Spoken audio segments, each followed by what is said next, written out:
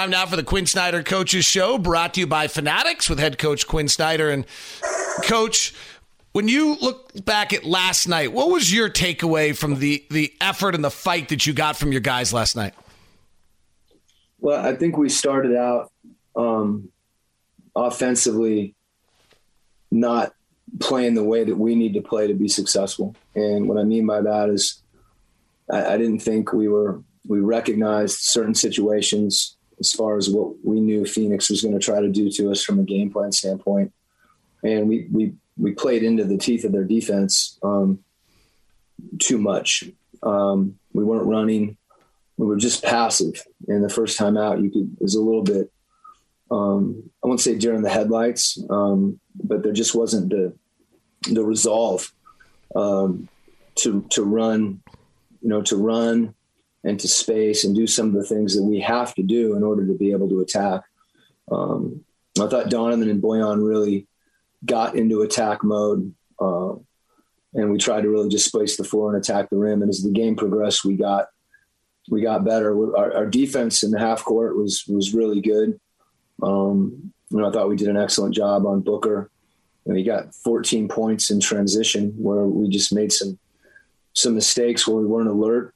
And then obviously the offensive boards hurt us late, but I think I didn't feel like we played well. And then, you look at our shooting and say, well, if we had shot well, it may have been a different story, but I just don't want us to rely on that. I want to go big picture. I know it's hard when you're in the midst of this, but it's really interesting. Since March 1st, you've taken 45% of your shots as threes, and the Blazers have taken 43% of their shots as threes. These are vastly different numbers the league's ever seen. But what's really different is you're making 40% and they're making 39%. So that volume at incredible efficiency. Where do you think this is going? I mean, this is teams doing something that's never been done. And now there's 4 and 5 and 6 of them doing it. Are we going to head somewhere where eventually this is what everyone in this league is able to do? I don't know. I think some of it, is there's a lot of factors at play.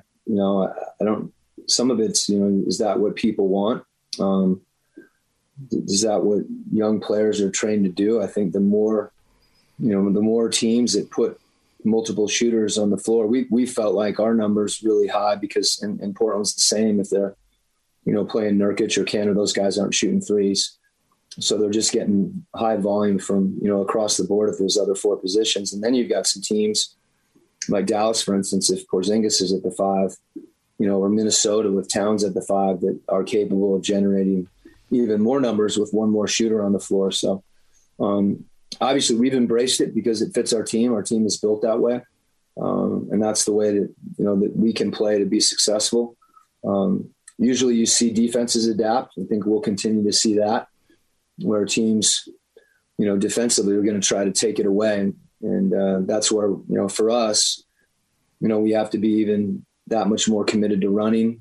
And I think what you see with Portland as well is there's more off the dribble threes in order to generate those numbers.